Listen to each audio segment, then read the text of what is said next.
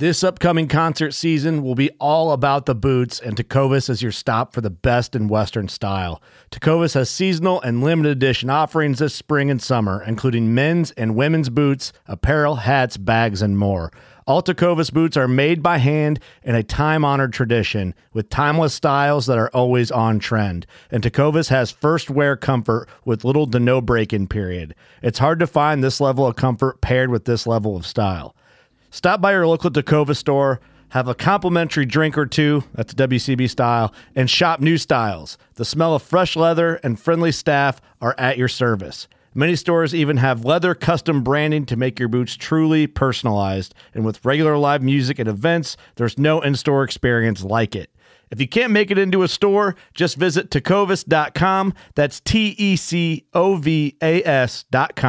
They offer free shipping on all boots, as well as free returns and exchanges, and ship right to your door. Go to tecovas.com and find your new favorite pair of boots today.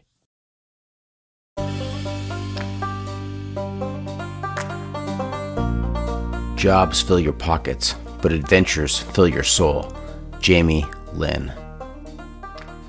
When he asked around the campfire, I raised my hand as well as two other people. I said, dude, I'm in there like swimmer, dude, let's do this.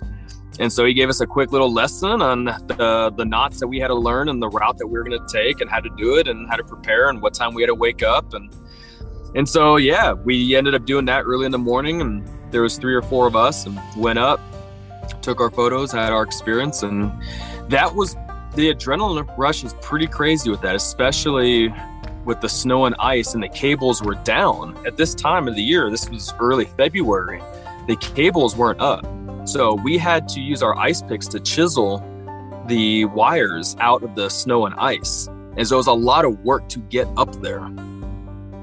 I'm Doc, and this is the John freaking Muir Pod.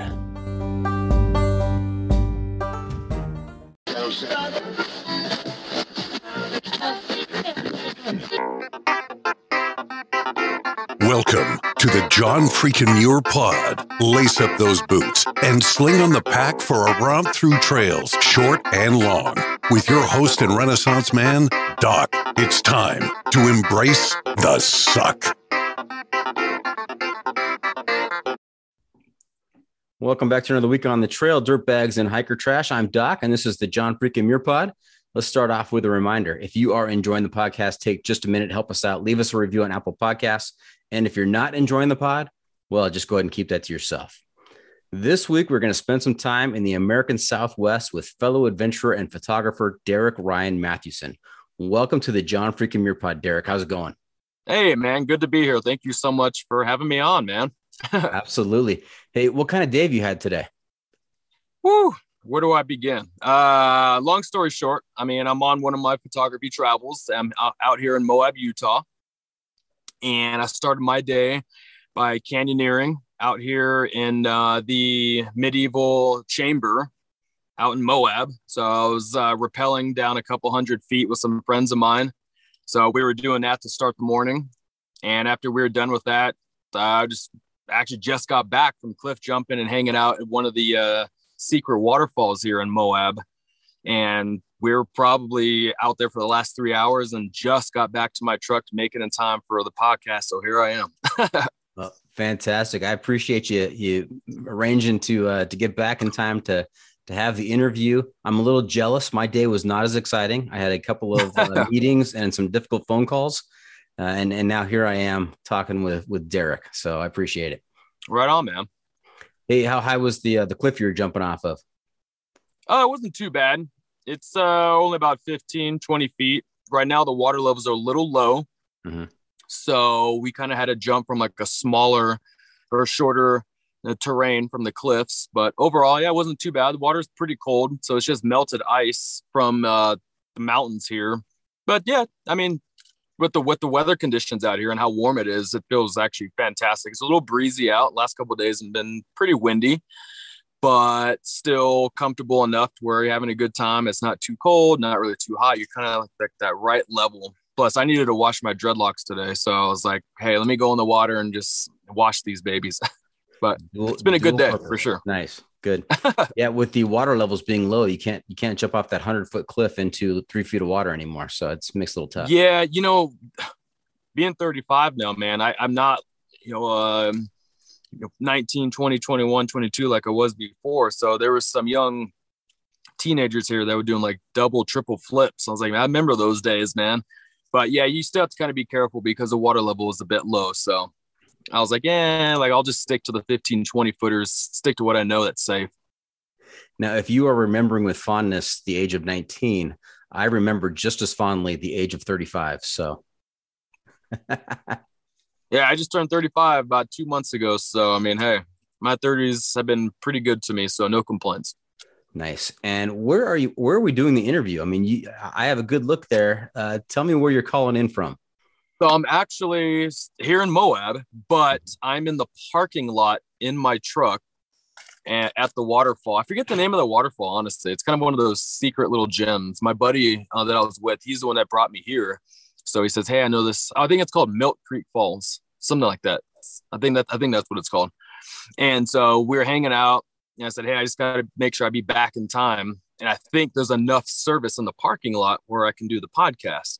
And so sure enough, I have four bars. And so they already took off. I told them I'll meet up with them at the campsite later, but I'm here in my truck. These are kind of like my curtains. That's like the window, obviously, but nice. Yeah, I mean, I'm just in my truck and it's perfect service. I think the lighting's okay from your end, right? It is. You look great. You sound great. Service sounds great. So is it Is it a build out? I mean, do you live in your van or in your truck? So when I'm on the road, yes. I renovated the interior of my truck to where when I'm on the road traveling, doing my landscape photography, travel blogging, this is my home on the road. So, I mean, I have the basics. Being a solo traveler for the last 5 years now, I kind of know what I need and know what I don't. So I become kind of a minimalist throughout the years. But I have custom made the interior. Do I have my curtains? I have my LED lights. I'm sitting in my bed right now. On my storage compartments, my electronics, toiletries, food, my acoustic guitar, and then my cargo box that's on the roof. It's my inflatable kayak, toolbox, backpacking stuff, canyoneering gear. And that's it, man. That's really all I need. Just that and the good vibes and good music, and I'm rolling. The essentials. Maybe you could play something on the guitar for us a little bit later. It's kind of out of tune, but we'll see. Now, our listeners are in for a real treat tonight because if you've been a longtime listener of the podcast, you know I like my stuff structured. I like to know what we're talking about in advance. I got it all planned out. We have some regular segments that we do, but tonight is going to be a bit unscripted.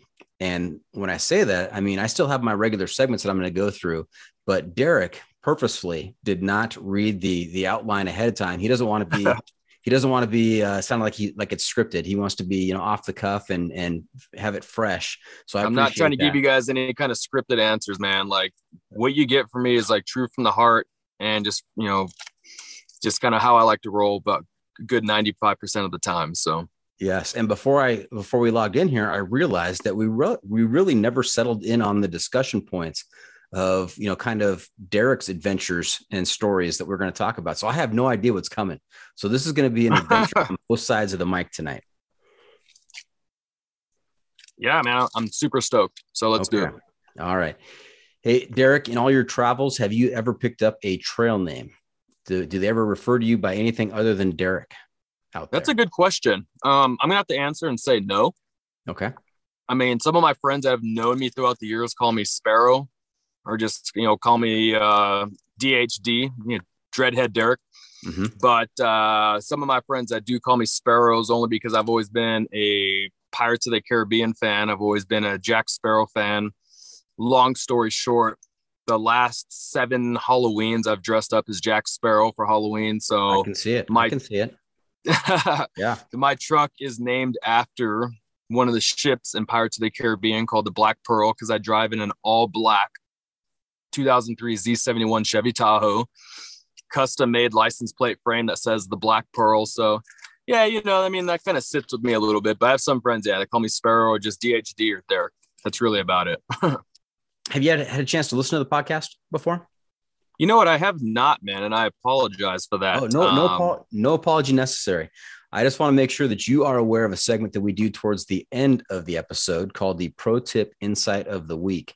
And that's where I will turn to you and I will ask you to share some trail wisdom or some adventure wisdom so that our listeners' next outdoor experience is even better. So don't be surprised when we get there.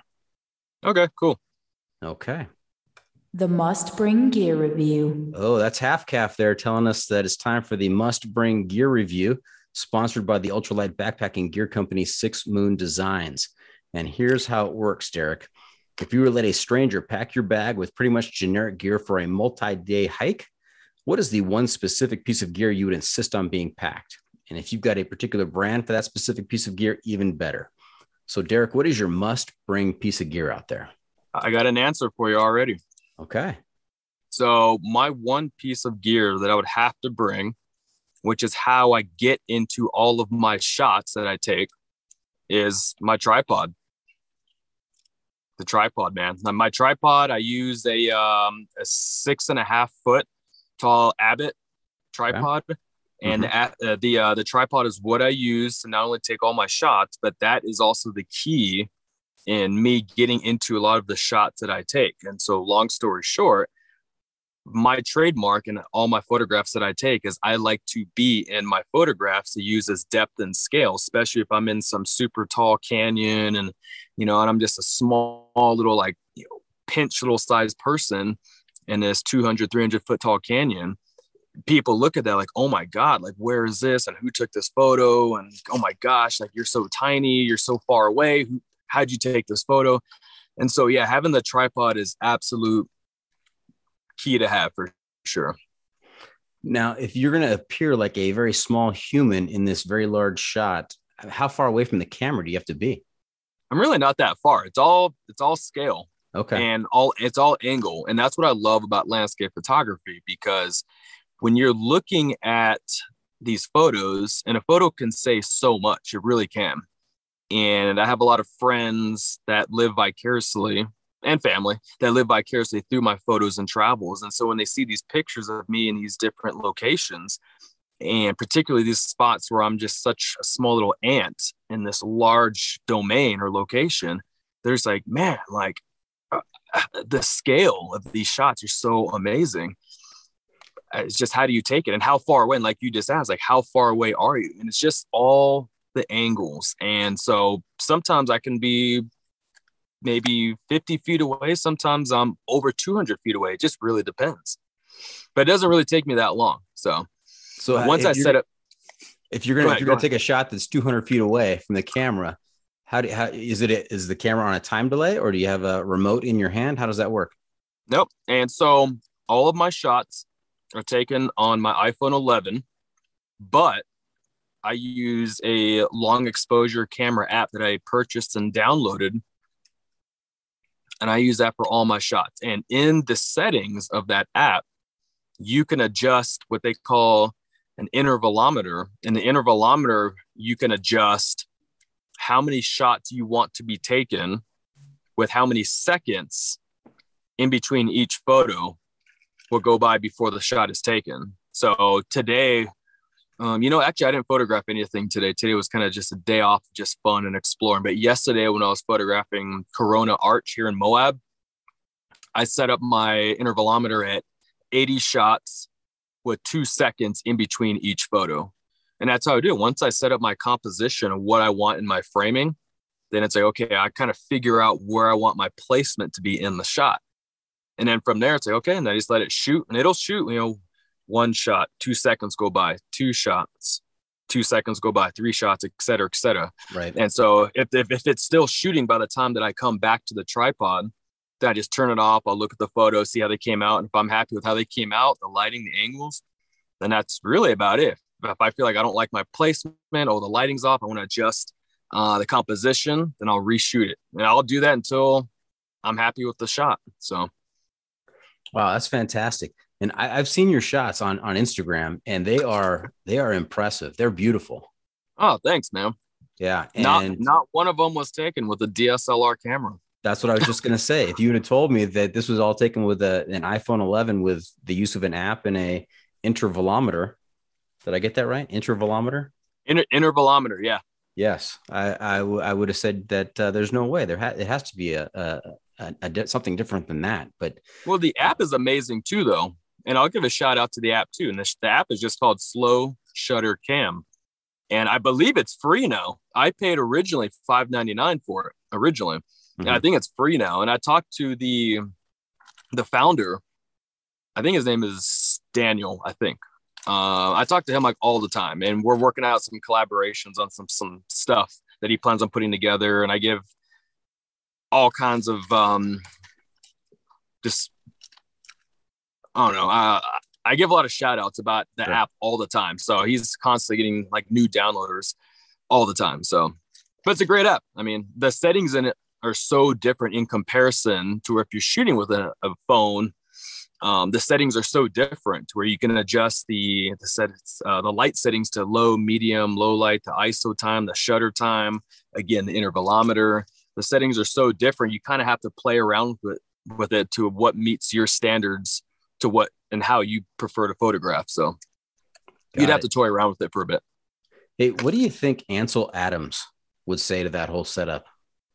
It's a good question. Would he be like, dang it, I carried, 40 pounds of equipment with me through the mountains to get these pictures. I wish they had this back in my day. Or do you think he'd be like, I'm a purist. I need to have the big cameras and not use an app? He'd probably most likely be a purist, where he's like, no, I'm going to stick to my camera. I don't care how much equipment I have to bring with me. I'm going raw. I'm sticking to what I know. And, the way technology is nowadays, I mean, who knows what he'd really be saying. But for me, I've always kind of been like less is more. So if I can use a phone that takes up maybe half the amount of space and get almost the same shots that a DSLR camera can shoot, I'm game all day, man. Okay. And that's a good segue, talking about taking up space and how small things are. It's the hiking pole. We're going to talk about gear and equipment and your philosophy on excursions out there. I've got 7 questions for you. Call it the hiking poll. It's POLL, like a survey, not POLE, like what you hold in your hand out there. And after asking these 7 questions, I'm going to come up with a score. It's totally subjective, on my interpretation of things. So don't be offended. Give you a score from 1 to 100, with 100 you're completely sane, and 1 you're completely bonkers. All right. Okay. You ready for this? Okay. Let's do it. Okay. Here we go. Wait, 100 meaning what? 100 means you're totally sane. Okay. Yeah. And one being you're totally crazy. Okay.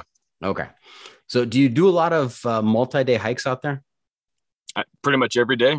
Anytime I'm on my travels, I pretty much hike every single day. Okay. For multiple days in a row? I mean, you're out there with a tent and stuff, or? Yeah. I mean, if it's not just every day doing a new hike, then it's either maybe a couple day backpacking trip. Okay. One of the two. Okay. Perfect. All right. So here's the first question. Easy one. Trekking poles or no trekking poles out there? No trekking poles. No trekking poles. I've never used a trekking pole in my life, to be honest with you. And what is the barrier there? Why the resistance to trekking poles? For me personally, I don't want to insult anybody. No, but for me, you're speaking. For me, it holds me back. They get in the way for me. Okay. I've always been one that's been into outdoors. I've always enjoyed resistance training workouts, particularly leg workout days. Mm-hmm. So when I'm hiking, I prefer to just have my hands free. That's just me. Mm-hmm. And just kind of move and get to that destination of where I'm headed. So I don't use trekking poles. No. Okay. No trekking poles. Next question. What's on your feet? Boots or trail runners? I use boots. Absolutely. Hiking boots. Do you have a favorite brand? I do. Right now, I currently own the Omni Heat. They're Gore-Tex hiking boots by Columbia. Okay. So those are the ones I'm currently using, and they're great boots. They're super lightweight. They're more designed for, I want to say, like winter, because they're Omni Heat. They're supposed to keep your feet insulated and warm. But to be completely honest with you, all the years I've had them for 3 years now. And so all the years that I've had them, I've never felt like my feet are like super hot like while I'm hiking. Because I do use wool socks or just like comfort socks with like arch support and whatnot. So I've never had a problem with them like overheating my feet. But yeah, they're super comfortable. They're affordable. Columbia does make some pretty good actually hiking boots. So those are the ones that I use. I do like ankle support as well. So the fact that they offer that, love them. Okay. And no blisters? No. Never have gotten a blister. Never. Okay. Never. No. You're one of the lucky few. No blisters out there. Nice. All right. Hey, when it comes to shelter out there on a multi-day excursion, what is your preferred shelter? Tent, tarp, hammock, bivy, or cowboy camping? Ooh, that's a good question, because I do a mixture of cowboy camping, but I also will backpack my tent in. There's nothing like having like good shelter and just like a front door, which is obviously the entrance of the tent. So I would have to go with the tent if I had to. I have a 1-person lightweight tent, and it's by REI, and it works great for me. Okay. Now, how about your sleep system? You prefer a sleeping bag or a quilt? Sleeping bag. Yeah. When I'm backpacking, sleeping pad by Kyrie. That's the brand. And I think my sleeping bag is some off-brand. Honestly, I totally forgot the name of the brand, but I'm an ambassador for them. So they sent me the sleeping bag, and it's been actually really, really nice. It's been really comfortable. It keeps me warm. It's 4 seasons. But when I'm traveling, at least sleeping in my truck, I have my bed in here and my sleeping bag and a couple of blankets, and that's enough to keep me comfortable and warm. So, okay. Next question. Big point deduction here if you answer the wrong way. So be careful. When it comes to food, are you a stove guy, cold soak, or stoveless? I'm stoveless, man. I usually pack in a lot of fruits, nuts, seeds. I'm eating some almonds right now. I do a lot of pre-cooked, like organic chicken sausages, which I love because there's no cooking involved. So because they're pre-cooked, having like a 4 or 5 pack, if I'm backpacking or just like a day hike, just pack that into the backpack and just break the seal, have maybe 1 or 2 of those. I'm good to go, man. And that does it for me. Again, just with fruit, seeds, and it's really about it. I mean, pretty simple. And is that because of the convenience of just, reaching in and grabbing something to eat whenever you want without too much setup and preparation? Or is it a weight saving measure? It's a good question, because a lot of it has to do with me being a health nut. So I worked in backtracking here a little bit. Before I started my travels, I worked in a nutrition shop for 10 years on a Navy base in Port Hueneme, California. And so my health and wellness and desire to just live a healthy lifestyle, a healthy, active lifestyle, a lot of that had to do with what I was not just doing in the gym, but also what I was eating in the kitchen. And so till this day, no matter where I go, a lot of the food that I have here in my truck, a lot of it's organic or fresh, locally raised like food. So I look at the sources of where a lot of the stuff that I'm eating came from. So when it comes to what I'm packing in my backpack or backpacking leader backpack, I try to make sure I pack food that's clean, but it's also going to give me the energy that I need at the same time. So that's why I say nuts and seeds, fruits. I do like uncured organic beef hot dogs, which are actually pretty clean. I don't do like no Oscar Mayer hot dogs, none of that stuff, man. So I'm pretty particular. I'm the worst to grocery shop with because I look at every ingredient that's on the label. So, but yeah, I try to focus on carbs, proteins, fats, anything that's a good source of energy and that's clean. So, okay. Now this is not one of the 7 questions. This is a follow-up question to that one. What ingredient, if you see it on a package, what ingredient is a solid no-go? There's no way I'm buying that. Soy protein isolate. Oh, you had that answer ready to go. Soy protein That's isolate. just one of a couple of them. Yeah. I mean, soy protein, maltodextrin, MSG, hydrogenated fats. I mean, you want me to go on? I mean, there's a lot of ingredients that I look for. If it has that, I'm out. Oh man, I'm going to clean out the cupboard after this interview. Maybe down to got that pantry. All right. Hey, next question. Is life better above or below the tree line? Ooh, it's a good question.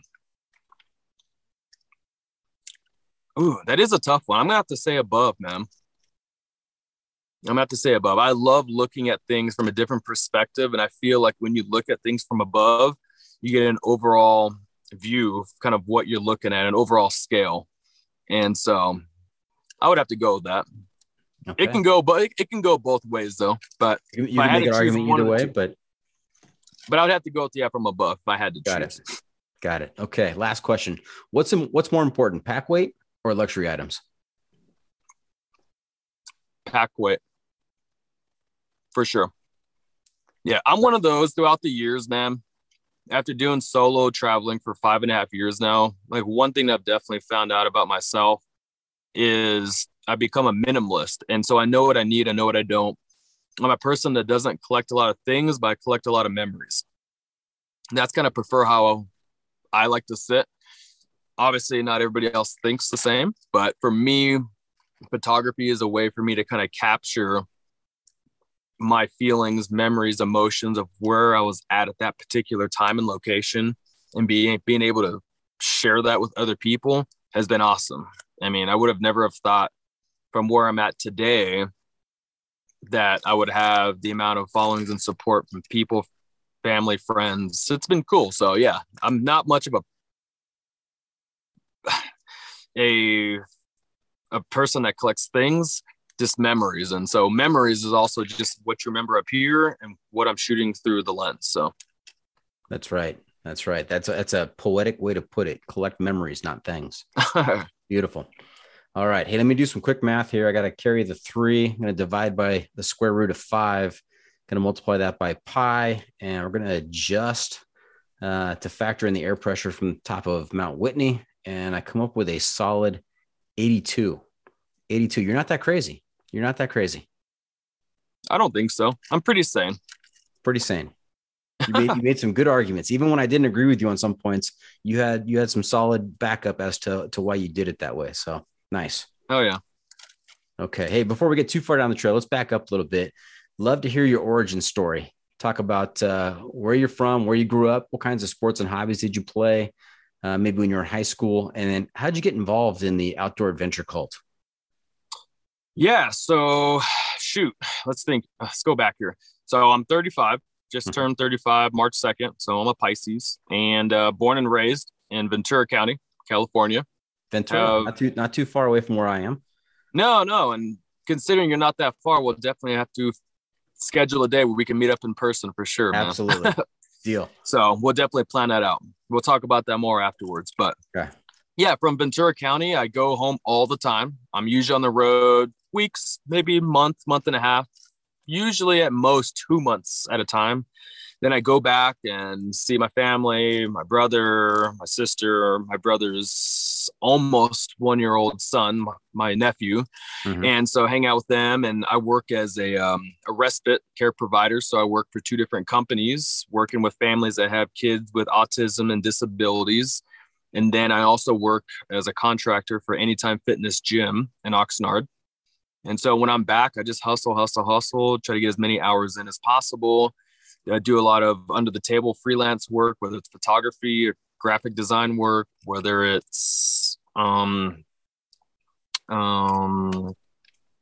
did I say? Photography, graphic design work, and acrylic art painting. So I do like a lot of art paintings on t-shirts, leather jackets, Doc Martin boots, you name it. So so I stay busy for sure, whether I'm home or on the road. Yeah. And yeah, it's nice to have a lot of different hobbies and interests, man. I mean, I try to use my skill sets to make money and to get by. And so when I'm back home, that's kind of what I'm doing, and then build up that cash flow and then start planning that next road trip. So when I head back, my next trip coming up is going to be out to the Pacific Northwest, NorCal, Oregon, Washington. How long I'll be out there, I don't know just yet, but yeah, I mean, and so growing up in Ventura, did you go to Ventura High School? No. So growing up, I actually grew up in Oxnard. I just tell people Ventura County. Right. It's easier. That's right. Okay. But I grew up in Oxnard, and I went to Rio Mesa High School. Mm-hmm. And then for college, I took a lot of college courses over at the junior college, Ventura College. And so I was going to school at the time for sports medicine, athletic training. And I had just finished all my general eds, all my prereqs, my internship hours there. And at that time, I was working in that nutrition shop on the Navy base in Hueneme, California. And at that time, I was actually talking to a chick that was a full-time traveler, also into hiking, photography. She made her money on her artwork. And so she sold a lot of that and made enough to get by. And so, I was talking to her. We met up in person quite a few times. And she was a real big inspiration on what I'm doing today as a solo traveler. We don't talk anymore. That's another story. But at the same time, like, she was a big inspiration, my desire to hit the road. And I really didn't find that interest in photography until my second year of being on the road. My first year, it was just kind of point the camera, shoot, and just take off and move. Nowadays, fast forwarding, I spent a lot of time on angles, lighting, timing, and just making sure I really get like those key shots that really says a lot about that particular photograph. So that's kind of where I am today. Okay. So it sounds like you're on a path. You're on a path. You're going to college. You're exploring sports medicine, and fast forward, here we are, right? 17 years later, 16 years later. Was it a light switch that flicked? Was it you talked to her and you made a split second, this is a change in direction, this is what I'm going to do? Or was it a kind of a gradual, got used to, talk to her and said, this might be the way to go? How did that all play out? It's interesting because we met by accident on a dreadlock page on Instagram. She had dreadlocks too. And so when I was following her travels, seeing where she was at, what she was doing, we had met up for the first time in Valley of Fire State Park in Nevada, just 40 miles past Vegas. That's where we met up for the first time, got to know each other, hiked around, and there was something that kind of clicked between both of us. I'm like, okay, she's cute, got a lot of the same similar interests. She felt the same. And she's like, hey, I'm going to be coming through the Santa Barbara area. It'd be cool to meet up again. I'm like, cool, let me know. We'll link up. I'll put aside the time. And so it was around that time when I really got to know a little bit more about her, and she filled me in about her lifestyle, how she made the money. And I was getting close to my 10-year anniversary working in that retail job on the base. And I was getting over the changes that were going on with the management, and they were actually taking away the nutrition shop. They said, hey, Derek, we're actually doing away with the shop. The sales aren't quite there. We're going to move you into a different department, in which I did move into that department for a while, but instantly knew it's not me. It's not me. And so right around that time, I was talking to her, my 10 years are coming up. And so I kind of made a decision like, hey, I have like a good comfort level here. The pay's decent. It's a retail job, but pays decent and has good security here because my dad's retired Navy, worked on that same base. So I was kind of like, what do I do? And I just told myself in my head, and like, one, I'm not happy here. Two, I don't want to be that person that works to live. I want to live to, I don't want to, live to work. I want to be able to work to live. And so with what I was able to make there during the 10 years, I had set aside enough money to where I said, I'm just going to take a break from school for a while, working. I'm going to just renovate my truck to do a temporary road trip. And that was really the start of everything, man. So that trip in 2017, where I was gone 6 months straight, that was the beginning of everything, where I was like, dude, like I could see myself living this kind of lifestyle, and I can use my skill sets to make money, and I'm sure I'll figure it out. I got some sources. And as these years have gone on, I've definitely built up so many more collaborations, being an ambassador for different companies. Yeah, I'm trying to make it to that next step. It hasn't been easy as a photographer. I personally don't know anybody that's really made it or have made a lot of money as a photographer, but I'm positive I'll get there. So with where I'm at today, I'm pretty content with what I've been able to put together, and it's been fun, man. Fantastic. Now, with your dad being retired Navy, sometimes folks in the military are pretty structured and have an idea of, what the world should be like and what people's place in the world should be like. Was there any kind of pushback from the family when you decided to make this change and live this life of adventure? There was, because like with you just stating, my dad comes from a different mindset, being he left his 2 younger brothers and his mom from Austin, Texas when he was 16 or 17, and just knew that he didn't want to live there.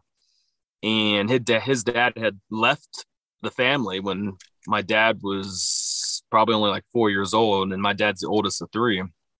He just knew he didn't want to be in Austin, Texas. So he joined the service. And so him being into the service all these years, and then now being retired, but still working on the military base, his mindset is different, how he sees and thinks about things. So when he looks at me, that I'm going, but then it's like when I come back into town, I'm ready for those questions. Like, so when are you going to, get back to work again? And hey, what's the next step in your life? And, he says it in a nonchalant way to where he's not trying to come off like too aggressive, but I know where he's coming from because I know him. He's my dad. I know my dad. So I know what he's trying to get to, but I'm trying to just do it a different way. And I'm hoping that, I can make it off the lifestyle that I'm living and off my skill set and talent. And I'm going to make him, just prove him wrong. So now you mentioned brother and sister. Is it just one of each that you have? I have a younger brother and a younger sister. Oh, so you're the oldest. What's the age gap? I'm 35. Mm-hmm. My brother's 33. Okay. And my sister just turned 30. Okay. And are they also involved in a life of adventure, or did they follow a more traditional path? I think they live vicariously through a lot of my photos for sure. Okay. But when I head back home, now that my brother's got a young son, he's pretty tied down. But it doesn't mean that he doesn't like the outdoors. I mean, he likes to go out and do family related things, kayak, hit the beach, go on fairly short hikes, but nothing intense like what I'm doing. And my sister, definitely, like we'll go snowboarding. We've done a few backpacking trips. So she's all about it, but she's kind of tied into her work. Single, no kids. So, I mean, she's got a little bit more time, but me and her definitely will connect a little bit more than me and my brother. He's tied down with a kid now. So. Okay. All right. Hey, we're going to take a quick break. When we come back, we're going to talk about, well, I'm not sure what we're going to talk about. So you'll have to tune in and find out along with me what Derek has to share with us. Stay tuned for that. We'll be right back.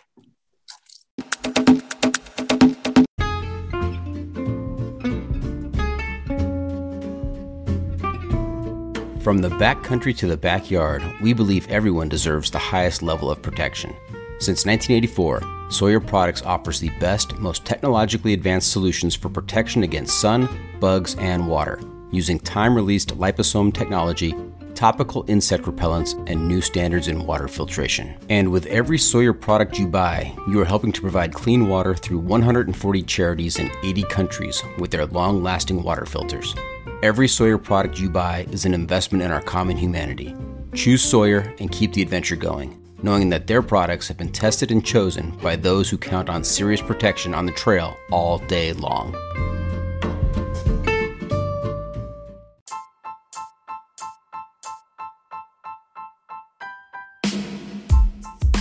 Six Moon Designs has been innovating ultralight backpacking gear for the past 20 years.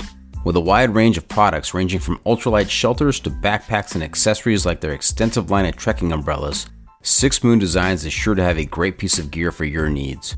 With the company philosophy being that gear should aid one's experience, not define it, Six Moon Designs thinks the more time people spend outside the natural world, the better off this world will be. And remember, go wild, live young. Want to make a podcast? Spotify's got a platform that lets you make one super easily, then distribute it everywhere, and even earn money, all in one place for free. It's called Spotify for Podcasters, and here's how it works. Spotify for Podcasters lets you record and edit podcasts right from your phone or computer. So no matter what your setup is like, you can start creating today. Then you can distribute your podcast to Spotify and everywhere else podcasts are heard. Video podcasts are also available on Spotify. With Spotify for Podcasters, you can earn money in a variety of ways, including ads and podcast subscriptions. And best of all, it's totally free with no catch. Since I discovered Spotify for Podcasters, I feel like my creativity has raised to another level. I highly recommend you give it a try. Download the Spotify for Podcasters app or go to www.spotify.com/podcasters to get started.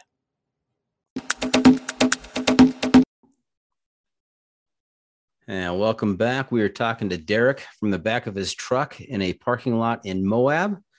And this next part's going to be exciting. So I've been wondering here how to get into this. And I think, I know you're a photographer. I know you put a lot of time into getting the right shot. I guess my first question would be that what is the toughest spot you had to get to for a photo? What was the most challenging lead up to a great photo? Man, that is a good question. Doing this for 5 years now, I kind of have to think about this. I think the first shot that comes to mind that was really difficult to shoot was probably, it's going to catch you by surprise, but this is kind of the truth, was probably Multnomah Falls in Oregon. Only because all the shots that I had seen was a full shot of the upper and lower falls with nobody in the shot, meaning if you've ever seen a picture of that waterfall, there's a bridge that sits right in between the upper and lower falls. So it's the lower falls, bridge, upper falls. All the shots that I've seen of that have been super clean and of the upper and lower waterfalls. Mm-hmm. But it was interesting because when I got there and saw it for the first time in person, I was like, oh my gosh, this is freaking huge. The scale of it is really, really big. I don't know if you've had a chance to go to Multnomah Falls in the Columbia River Gorge. It's a beautiful waterfall, by the way. Really beautiful. But what takes away from that feeling and scenery is the fact that they've kind of made it into a tourist trap. They have a little gift shop and they have Multnomah Falls Cafe. It's right off the road. There's no hiking. You park, walk maybe not even 50 feet, and it's right there. And so from pictures, it's really hard to tell whether or not you really had to work to get there or what you're getting yourself into. So photographing that, I was like, holy crap, I don't have a wide angle lens to shoot the whole thing. And so I was trying to figure out, okay, maybe if I step further back, I can capture it. And I kind of got to a shot where I was close to getting the whole entire thing. But at the same time, I also had to deal with people walking across that bridge. And so I'm like, oh, now I got to wait for that shot where there's nobody on the bridge. And then to try to figure out how I can get myself in the shot, it was almost impossible because you had to hike up this loop trail to get up to where the bridge is. Mm-hmm. And it actually never ended up happening. I was never able to even get myself in the photo because, considering the little overlook areas to set up the tripod and there's people literally right behind me, it was a tough shot. I mean, I'm not going to go too much further, but that's a first location that comes to my mind that was really difficult to shoot based on photos I had seen. This really looks nice, super scenic. But the scale is you definitely have to use a wide angle lens. And because it's so popular, it's a tourist trap and it's right off the road. Mm-hmm. Makes it really, really difficult. So that's the first one that comes to mind, at least. Okay. Now, interesting with the iPhone 11, are there settings on the camera that allow for widescreen, or are there attachments you can use on your iPhone to get that effect as well? There are. So at that time, I was using the iPhone 8. Mm-hmm. So at that time, they didn't have that option. Right. It just had the one camera lens. And so that's what I was using at the time. So I couldn't make that adjustment. And at that time as well, and this is going back to at least 5 years ago. This is when I first started my travels. I had not known about the camera lens attachments. So I didn't use those. A little bit later on, I did find out that you can actually use these attachments for macro or wide angle lens that you can put on. And I did use those for a short period of time. But you know what? I found that the the quality of the shots weren't quite as good. So I stopped using those. They were really low quality shots. And so fast forwarding now, I have an iPhone 11. Yes, you can adjust your photos to that wide angle lens, which I'll tell you what, man, it makes a difference, a night and day. If you're trying to shoot something that's so large in scale and you're trying to shoot the whole thing, that wide angle lens gives you that option. And it's quite awesome, to be honest with you. Game changer. Absolutely. Yeah. And while we're on the subject of photography with an iPhone, do you have any tips? What's your best tip for shooting landscape with an iPhone? Me personally, I prefer to shoot with lower light, particularly if I'm shooting anything that's long exposure. So I use the same app, the slow shutter cam, for all my shots, 100% of them. So when I'm using the app, I do use my tripod, because once I set up the composition of the location of where I'm at, then I try to figure out where in that composition I want to place myself. And most of the time they're natural. It's either just me walking, or I'm sitting on a rock ledge or something like that, sitting on a log, more natural. But it's like when I'm trying to place myself, I try to make sure that, I have my tripod, obviously, use the slow shutter cam, set up my composition, and I prefer low lighting. So it's early morning, later evening, or even if it's in the middle of the day and it's overcast, or you got clouds in the sky to give that contrast and extra composition, all day. That's more my preference for sure. I just feel like to try to force a shot on a day where it's super, super overexposed, no editing will fix a bad shot. That's just my rule of thumb. So I just stick to what I know, and low lighting is kind of where I'm at. That's good to know. I use an iPhone to take my shots as well, and my photos don't look like your photos. So I'm trying to soak it up here. Thanks. Download that app, man. That's as soon as we're done. That's what I'm doing. So thanks. You have to toy around with the settings, but you'll get the hang of it. Yep. All right. Hey, let's talk about your proudest accomplishments out there in the wild. Do you have some particular trips that are pretty memorable for you? You know what I do? I do have quite a few, but I have, so on my cargo box, on my roof, my truck, where I keep all my backpacking gear, my inflatable kayak, my toolbox, my tire insulators, other miscellaneous things. Mm-hmm. On that cargo box, I have 3 decals that's on there. And one of my buddies, my buddy Joel, was telling me right before, maybe 10 minutes before we started this podcast, he's like, "Yo, dude, you need more stickers on your cargo box." I was like, "Nah, no, I don't." He's like, "No, you do." I was like, "No, like those 3 decal stickers that are on there are like some of my proudest moments." So it's like, once I complete those few other ones that are out there, I have space reserved for those decals too. So I was like, "Oh, okay." And so those 3 decals that I have on there is actually one of them that says I hiked rim to rim the Grand Canyon in one day.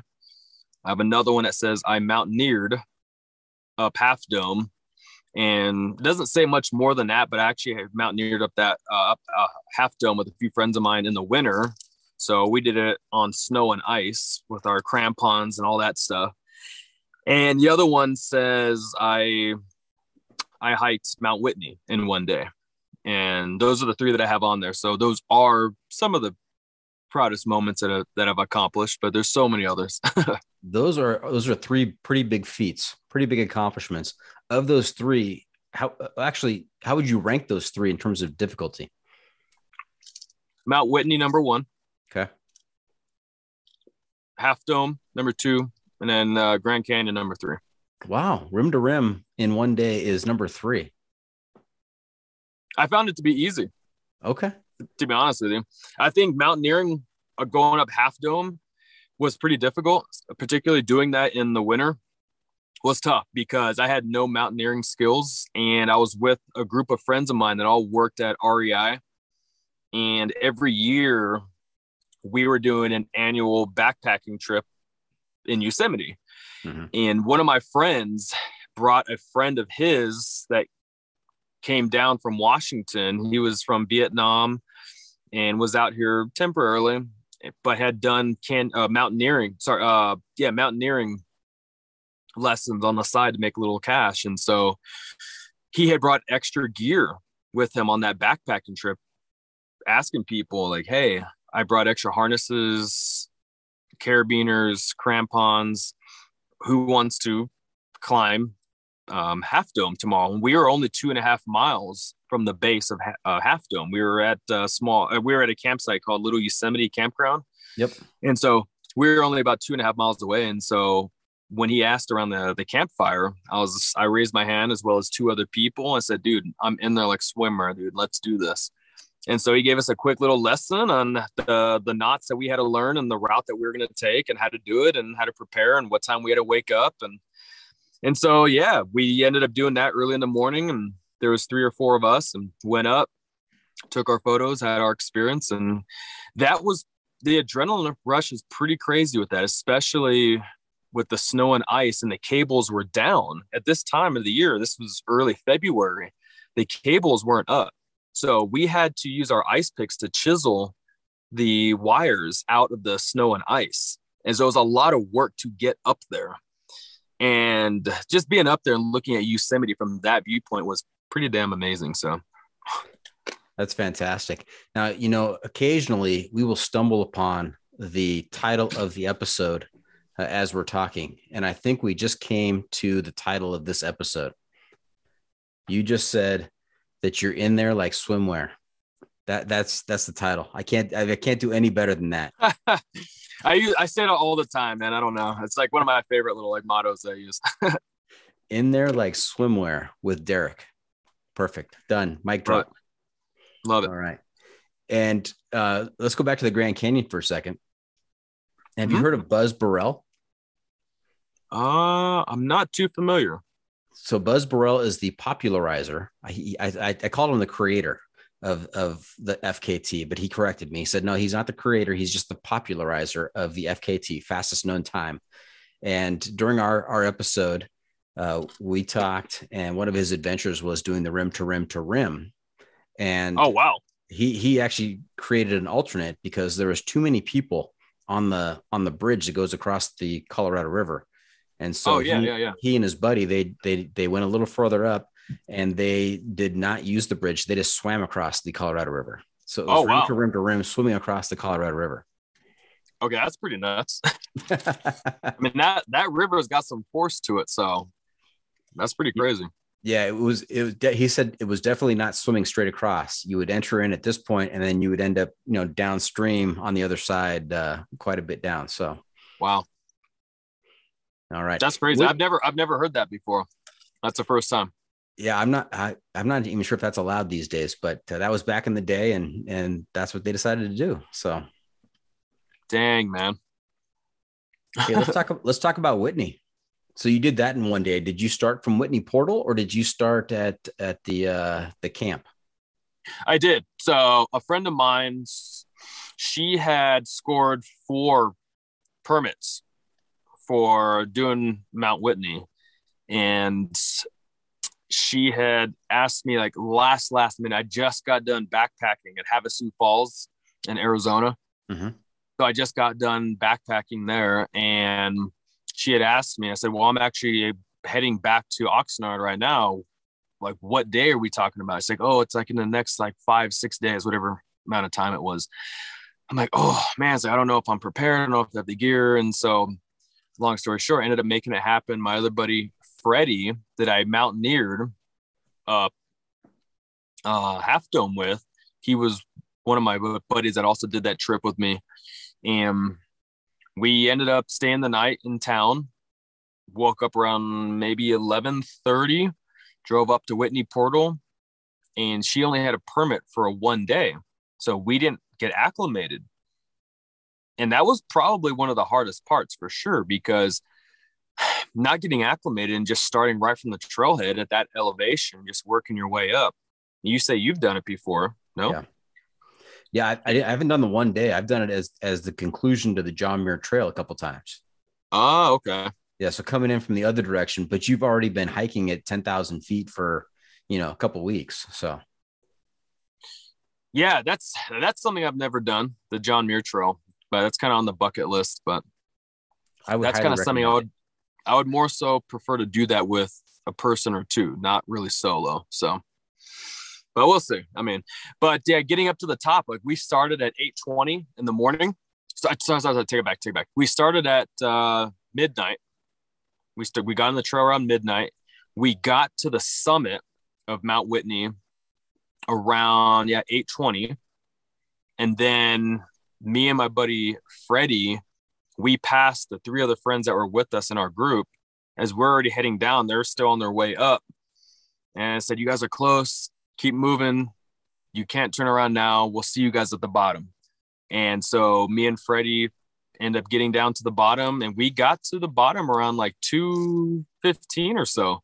So that's about 14 hours. That's pretty straight good. up freaking hiking, bro. And we were so exhausted. The first thing we did, because a small little gift shop, like cafe, first thing we did was just get a 6-pack of beer and just some French fries and just carb the hell up. That's right. My fingers looked like Mickey Mouse fingers. They were so inflamed and poofy. I should have taken a picture of it, but I'll never forget it. It was so crazy. Yeah, that hike is no joke for the the ascent up. I mean, right from the get-go, you're going up and you're going up the whole way. You hit the 99 switchbacks eventually, and then it's straight up from there. And then coming down, that is my least favorite path in the world that I've hiked. There is not a clean footfall anywhere. You've got to watch every single footstep, and it's just a really difficult hike down. From what I remember, it was. The only thing that was going through my mind was just, let's just get back to the portal. I want to weigh my pack. I want to weigh myself. And so being able to do that in one day, I can say I've done it. It's off the list.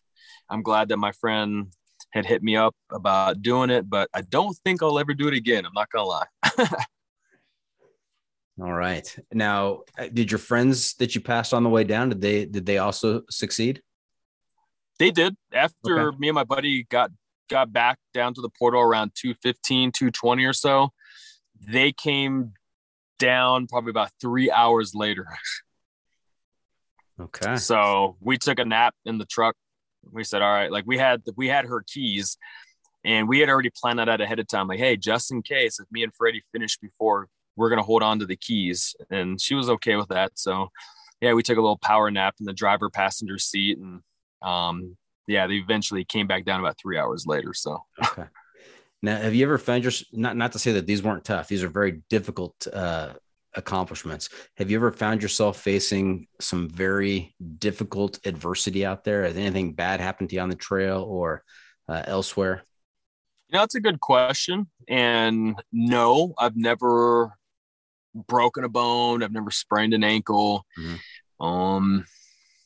I've never really had anything severe like happen to my truck with me in the vehicle, but there was a point of time when I first started my travels in 2017. This is when I was on the road for about 6 months or so. And at this time I was in Portland, Oregon, visiting a friend I hadn't seen since junior high. And I told her I was coming through town, and she said, hey, come stay with me for a night or two. Let me introduce you to my fiance, yada, yada. And so I grabbed a few things from my truck and stayed the night in her apartment. My truck was probably parked about 50, 60, 70 feet away. They didn't have like a guest or visitor parking, so I just had to park along the side of the curb. And middle of the night, man, somebody broke into my truck, seen that somebody was living in here, and they probably were just like, dude, we just hit the jackpot. And they stole my whole truck. So instead of just going through and taking what they wanted, they hot wired the truck, mountain bike on the back, cargo box on the roof, all my necessities inside the truck, and hot wired it and took the whole vehicle. And so obviously woke up the next morning, my truck's gone, did the police report. I was fortunate enough to have the police call me 5 days later and tell me, hey, Mr. Mathewson, we found your truck. Unfortunately, it's not in the same condition you last saw it in. So we had it towed to this location. You can pick it up here.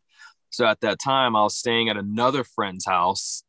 He took me over to the address that was given to us. And yeah, I mean, I still had my keys, I had my phone, my wallet, clothes I was wearing, a few things here and there. But when I saw the truck, yeah, it was stripped. The windows were shattered. They had taken the California license plate off and put an Oregon license plate on. Bike was gone. They broke into the cargo box, and they drove it around for a good amount of time, because the last time I had the truck, it was on half a tank of gas. Mm-hmm. When I started up the truck, which I was fortunate enough that it started, it was on empty. They had left their receipts for fast food joints that they had went through, and they had left some of their clothing behind, their pack of cigarettes. And I do believe that they were going to come back, because the only thing they had left behind was just the driver's seat. So they had taken the back, because it's all leather seating in my truck. So they took the passenger seat, they took the stereo system, the back seating. So they were going to come back. And that driver's seat was only mounted in by one of the 4 bolts. So they were going to come back. So I was fortunate enough, yeah, again, that the police had found it. And then I just went to like a strip, what do you call those little lots, where it's like a pick your parts. You just go to like one of those lots and pick a part off another vehicle. I was extremely fortunate to find some of the parts that I needed off like another Chevy vehicle. So, and that's what I did, man. And my friend convinced me to do the whole GoFundMe. I'm like, no, I'm not going to do that. Like, I'm not trying to get pity off people.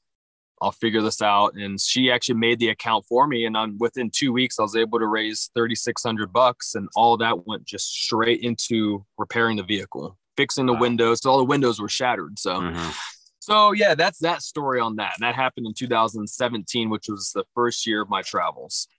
Wow. What a violation. That story started off and went south really quick, but you picked us back up again with that story about the GoFundMe page and people coming in and helping you out in that way. So people, I don't even know, bro. Like, yeah, I didn't even have a whole lot of family members like donate to help me out. It was all strictly friends and just Instagram followers, mainly like 90%, which was unbelievable.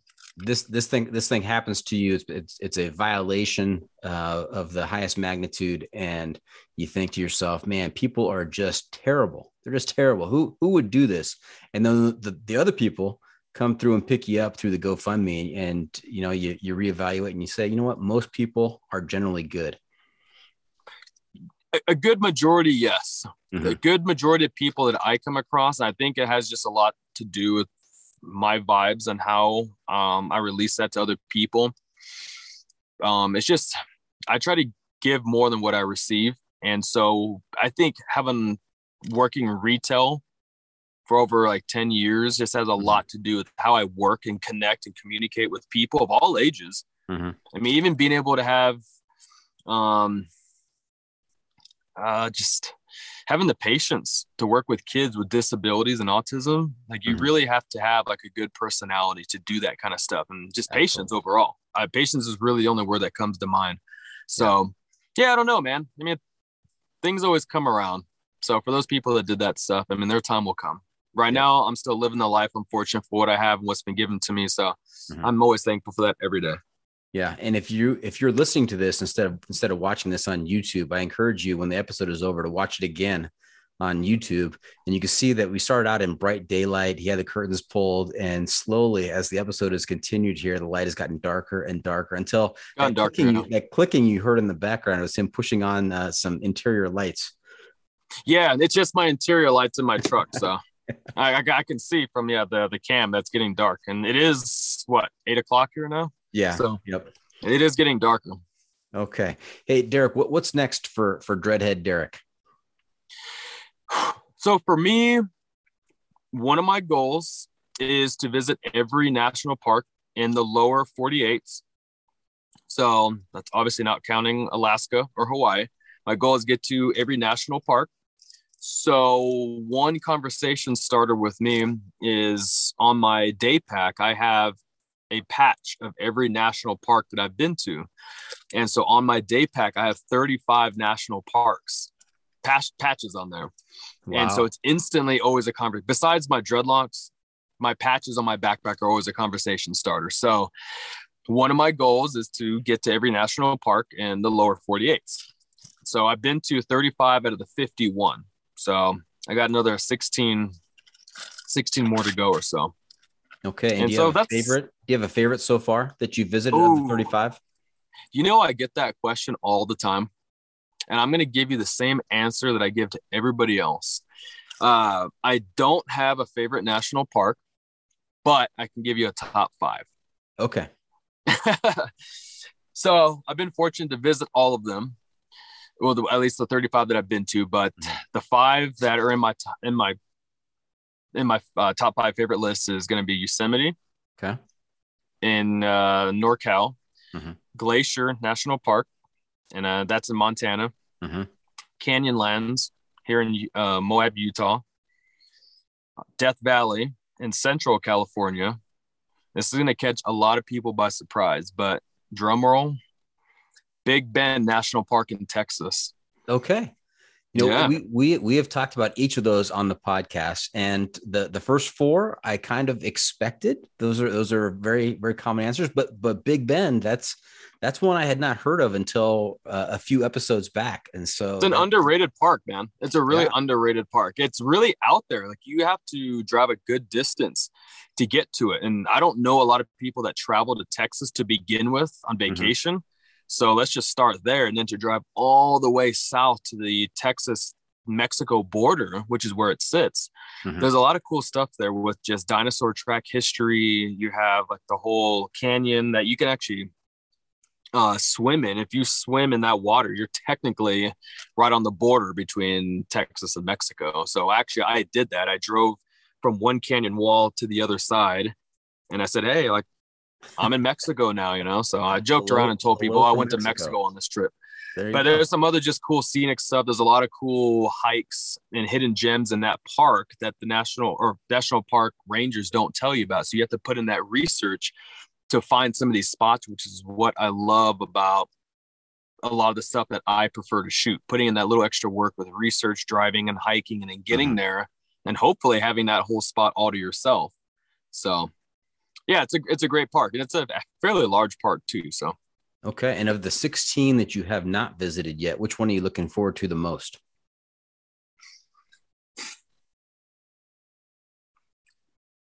Probably Acadia National Park in Maine. I keep hearing a lot of great things about that park. I still have not been there yet. I actually came across somebody, I think a day or two ago, that lives out in Maine, that says, oh, they'd seen obviously all the patches on my backpack. So they'd ask, like, oh, have you been to Acadia? I don't see the patch on your backpack. I'm like, no, I have not been there yet. And this person just went off on, the time of year, the scenery, all the different exhibits, yada, yada, yada. I'm like, I know. Like, it's just a matter of getting out there. It's a little far from where I'm at. So it's like, it's a long drive. It's a long flight, however the hell I get out there. But right. I told them I'll get out there eventually. So if I want to get that patch, I'll have to make my way out there. So. All right. Hey, Derek, you know where we are? I don't. The pro tip insight of the week. That's right. Calf tells us it's time for the pro tip insight of the week, that time of the episode where I turn to you and ask you to share some trail wisdom or some adventure wisdom for our listeners to make their next outdoor experience even better. What do you have for us? Well, man, the one thing that I always tell people is definitely just kind of live in the moment, man. Like, try to put away the electronics, put away the phone. And this is coming from somebody that uses a phone for their photography. But I try not to let my phone overwhelm me, in a sense to where, yes, we use our phones for everything. And yes, I use my phone for photography, but I kind of know when to use that in moderation. So when I'm out in the trails, I put my phone on airplane mode, get my shots, and I try to just live in that moment where it's like I'm really just appreciating where I'm at, what I'm doing, what I've been capable of, and just being fortunate to even being able to do what I'm doing. And so with that, it's like not just living in the moment, but even though we may be out hiking or backpacking, canyoneering, mountaineering, snowboarding, whatever the heck you're doing, and you may not have that service, you're always guaranteed to have that better connection with nature or with people. And so I tell people that all the time, man. It's just, building that connection with whatever you're doing in that moment of time with people, on the trail, the scenery you're looking at. Don't feel like you constantly have to post like ASAP for social media. I probably post maybe once, maybe twice a week, but I post it on whenever I get around to having that time or service, But, you only live once, man. But if you do it right, once is enough. So live it up, have a good time, meet new people, be open-minded. I mean, my rule of thumb is I just try to give everything at least 2 chances. I mean, sometimes if you don't like it for the first time, there's a good possibility that didn't quite play out, the way you wanted to. But if you give it a second chance, then usually it ends up working out for you. But yeah, man, it's just one of those things where I try to just be very appreciative of kind of where I'm at, what I'm doing, who I am as a person.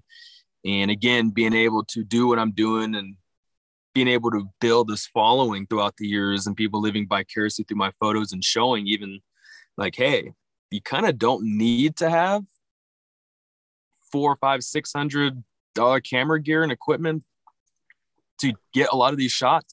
You do just have to put in the effort to get a shot that, is actually, oh shoot, hold on a second.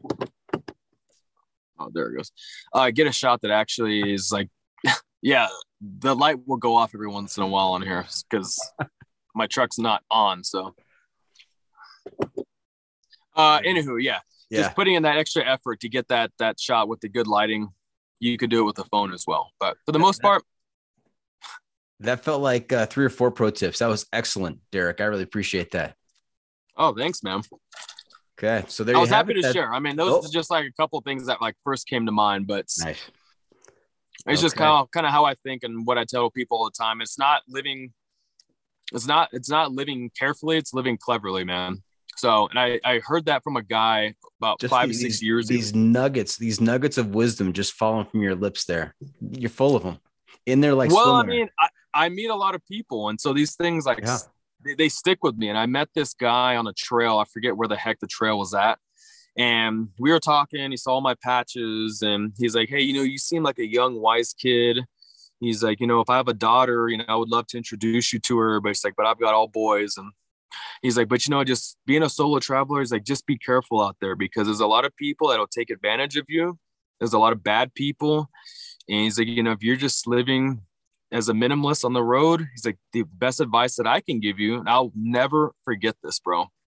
This has stuck with me ever since. He was just like, living as a minimalist, as a nomad wanderlust. He's like, just make sure you live cleverly, not carefully. Because if you live too carefully, like you tend to overthink things. So if you live, if you kind of live your life that way, he's like, you'll definitely find ways to kind of get by. So think clever, not careful. That might be the episode title right there. That's pretty good too. I like that. All right. So that's it. This episode is just about in the books. Hope our listeners enjoyed our time with Derek. I want to thank him for joining us this week. Derek, how can our listeners keep up with you on social media and where can they find updates on your latest adventures? Yeah. So everybody that was listening, I thank you guys for taking the time. I was happy to do this. I'm going to go back to campsite, hang out with my buddies, probably have a cold one or two, set the campfire. But, yeah, yes, you guys can pretty much find me on Instagram. That's more so where I tend to post a lot of my stuff.